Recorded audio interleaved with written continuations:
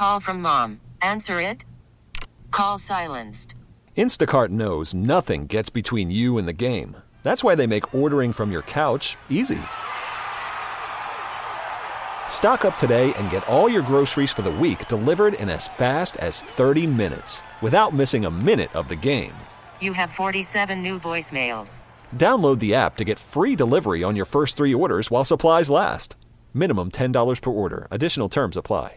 We get it. Attention spans just aren't what they used to be. Heads in social media and eyes on Netflix. But what do people do with their ears? Well, for one, they're listening to audio. Americans spend 4.4 hours with audio every day. Oh, and you want the proof? Well, you just sat through this ad that's now approaching 30 seconds. What could you say to a potential customer in 30 seconds? Let Odyssey put together a media plan tailor-made for your unique marketing needs. Advertise with Odyssey. Visit ads.odyssey.com. There is a new movie, Perloff, a documentary that you've got to see. It's about legendary coach Lute Olson, of course, who most famously coached at Arizona. Unfortunately, Lute Olson passed away in 2020. But one of the executive producers of the film is maybe not too shocking. Someone who won a national championship at Arizona, was an NBA champion with the Dallas Mavericks, had a fantastic 20-year career in the NBA, is now an assistant coach with the Utah Jazz. Jason Terry, good enough to join us. Jason, thanks so much for doing this today. Congrats on the film. Oh, thank you. Anytime. Thanks for having me. Okay, so let's start, I guess, with the college stuff, and then we'll get to the NBA. Because if you go back to that Arizona team that won it all in '97 that you were a part of, you go back through the teams and specifically the coaches that you guys played against in that run. It was crazy. You beat Roy Williams. You beat Pete Gillen, who was at Providence. You beat North Carolina, who was coached by Dean Smith. And, of course, you beat Rich Pitino, who was coaching the Kentucky Wildcats. Like, what do you remember most about that run? I just remember that it was a legendary, epic run, knocking off 3 number 1 seeds. And like you just mentioned, the coaching tree that we had to go through, all Hall of Fame coaches in my eyes. Lute Olson's defining moment in his legendary career, cementing his legacy as one of the greatest college coaches ever, given the final stamp of approval of Arizona on a national stage, of being a powerhouse, a contender. Point guard U is kind of what we are remembered as. And on that team, you had some great, point guards, great guards, and then just a great basketball team that we put together that year. Obviously, in the NBA, it's the best team always wins, but in college, not only the best team, but the team that's playing great at that particular time. And that's kind of what we were. I mean, we weren't great in conference play, but once we got to the tournament, we feel like we matched up against anyone, and we had to knock down some great opponents to win the title that year. Jason, now that you're coaching, what did you pick up from Lute Olson that you can use with young players today? Well, I think the thing that Lute instilled in me and the rest of my teammates and a lot of the teams that he coached in was about accountability and being self-aware, knowing who you are and what value you brought to a team, and then being able to star in your role. For me, on those teams at Arizona, especially the championship team, I was the sixth man. And, it was a role that I lived and thrived in. And it was something that he told me to just take ownership in and be the best at it. Obviously you can start, but if you take on the six-man role, it's a role that is needed. And, we want you to be a star. And, he held me accountable. He held me accountable every day to being the best version of myself. And that's kind of what I instill in these young men that I coach now. Jason Terry is joining us. He's now a Utah Jazz assistant coach. He was the sixth man of the year in the NBA. He is the executive producer of a new documentary about Lute Olson called Lute. It will air on CBS Sports Network Saturday the 17th at 3 p.m. and then Sunday the 18th at 6 a.m. Eastern time. Okay, should I try out my thoughts on Jason Terry about the sixth man of the year award? Oh, yeah. Jason, just be patient here. Okay. So, Jason, you saw that the NBA just renamed all their awards. By the way, can I call you Jet? Does everyone call you Jet? Jet, Coach Jet, all good with me. Okay, Coach Jet. Okay. The sixth man of the year was called the John Havlicek Award. Now that's what it's going to be known for, okay? And listen, Havlicek was the best. Hondo, okay? I'm not taking anything away from him. But if you were really going to name the award after the person who's won it the most, don't you think it should be called the Lou Williams Award? Yeah, you can go Lou Will. You can go Jamal Crawford. Another good one?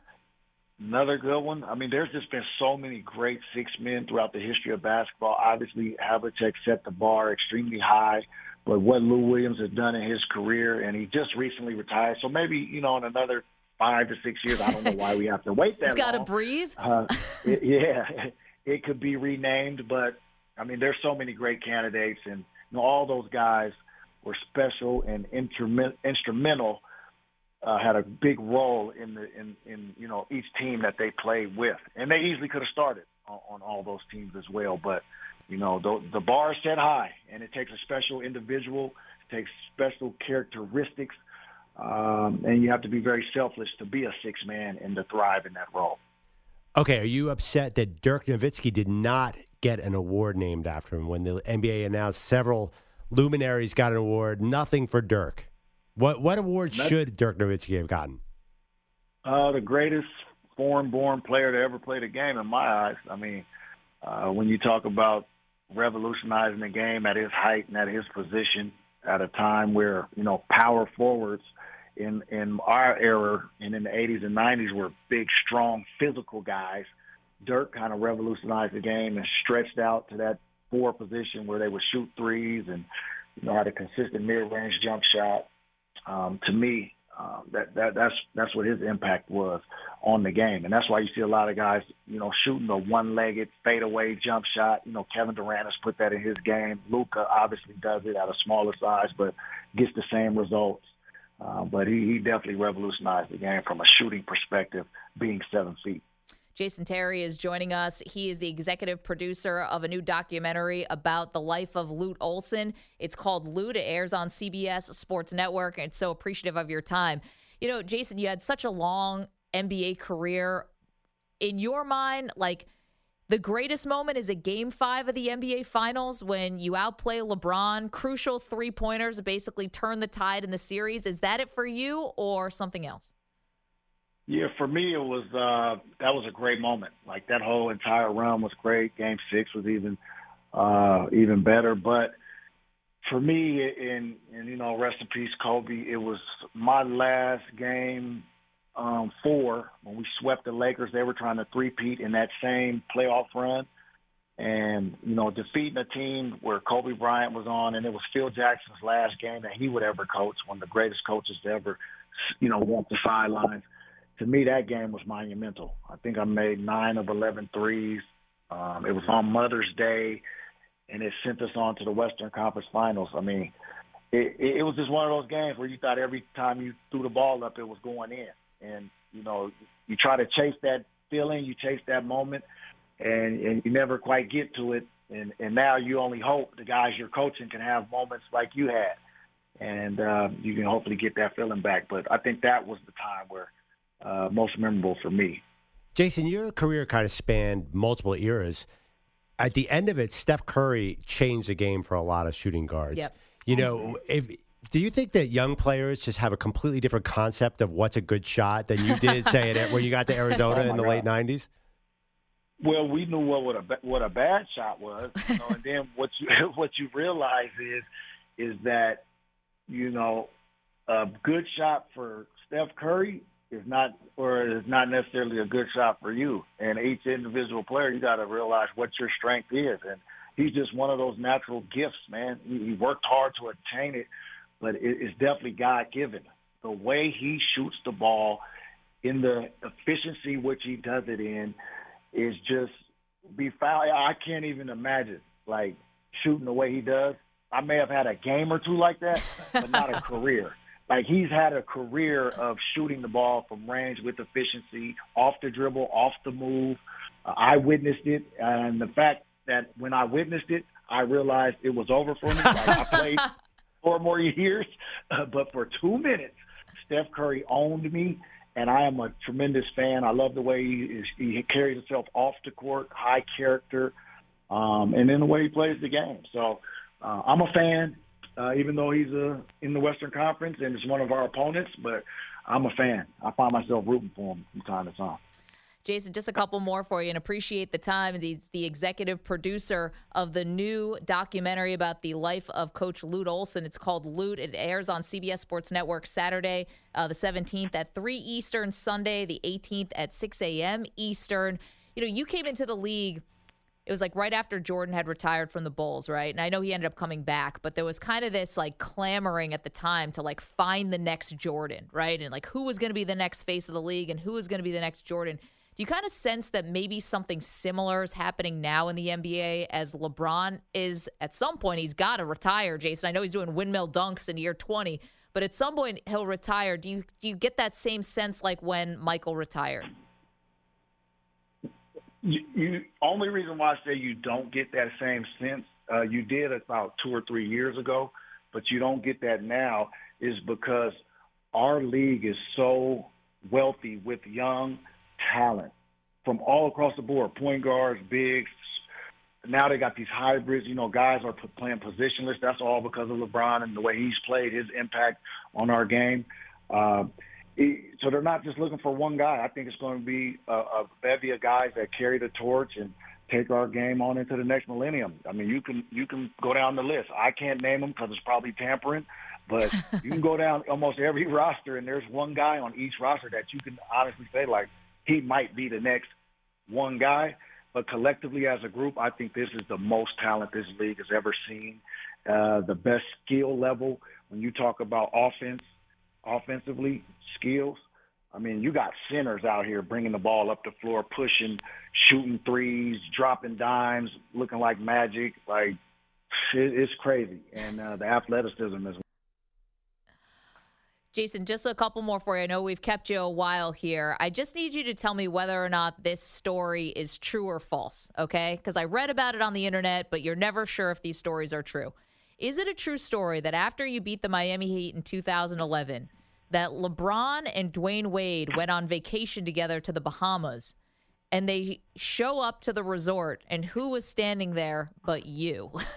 And you had just beaten them.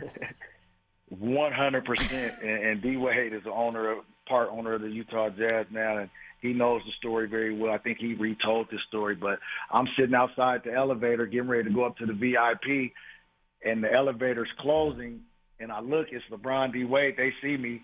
They didn't put their foot in the door like the normal person would. They let the door close, and I finally got up there. But I understood. Like, I get it. But, you know, I know it was a long summer for them, but I was enjoying my life. And, you know, I just wanted to dap them up. But, yes, that is a very true story.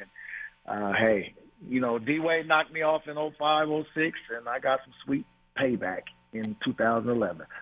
There you go. Well, can't tell you how much we appreciate this, Jason, and congrats again on the documentary, the 25th anniversary of the 97 National Championship team at Arizona. We all remember the Cardiac Cats. It was an awesome team. You were a massive part of it, and best of luck with the doc. We can't wait to see it. No doubt about it. It should be a good show. It's a tribute to Lute Olson and his career. His story has not ever really been told, but please enjoy and have some good memories of good old Lute. Jason, we'll have to get you back on again, talk a little about your own Utah Jazz, where you're an assistant coach now. We'll do that again soon. Again, you can watch Lute Saturday, December 17th at 3 p.m. Eastern, Sunday, the 18th at 6 a.m. Eastern. Thank you so much, Coach Jet. Thank you. Talk to you soon. We get it. Attention spans just aren't what they used to be. Heads in social media and eyes on Netflix. But what do people do with their ears? Well, for one, they're listening to audio. Americans spend 4.4 hours with audio every day. Oh, and you want the proof? Well, you just sat through this ad that's now approaching 30 seconds. What could you say to a potential customer in 30 seconds? Let Odyssey put together a media plan tailor-made for your unique marketing needs. Advertise with Odyssey. Visit ads.odyssey.com.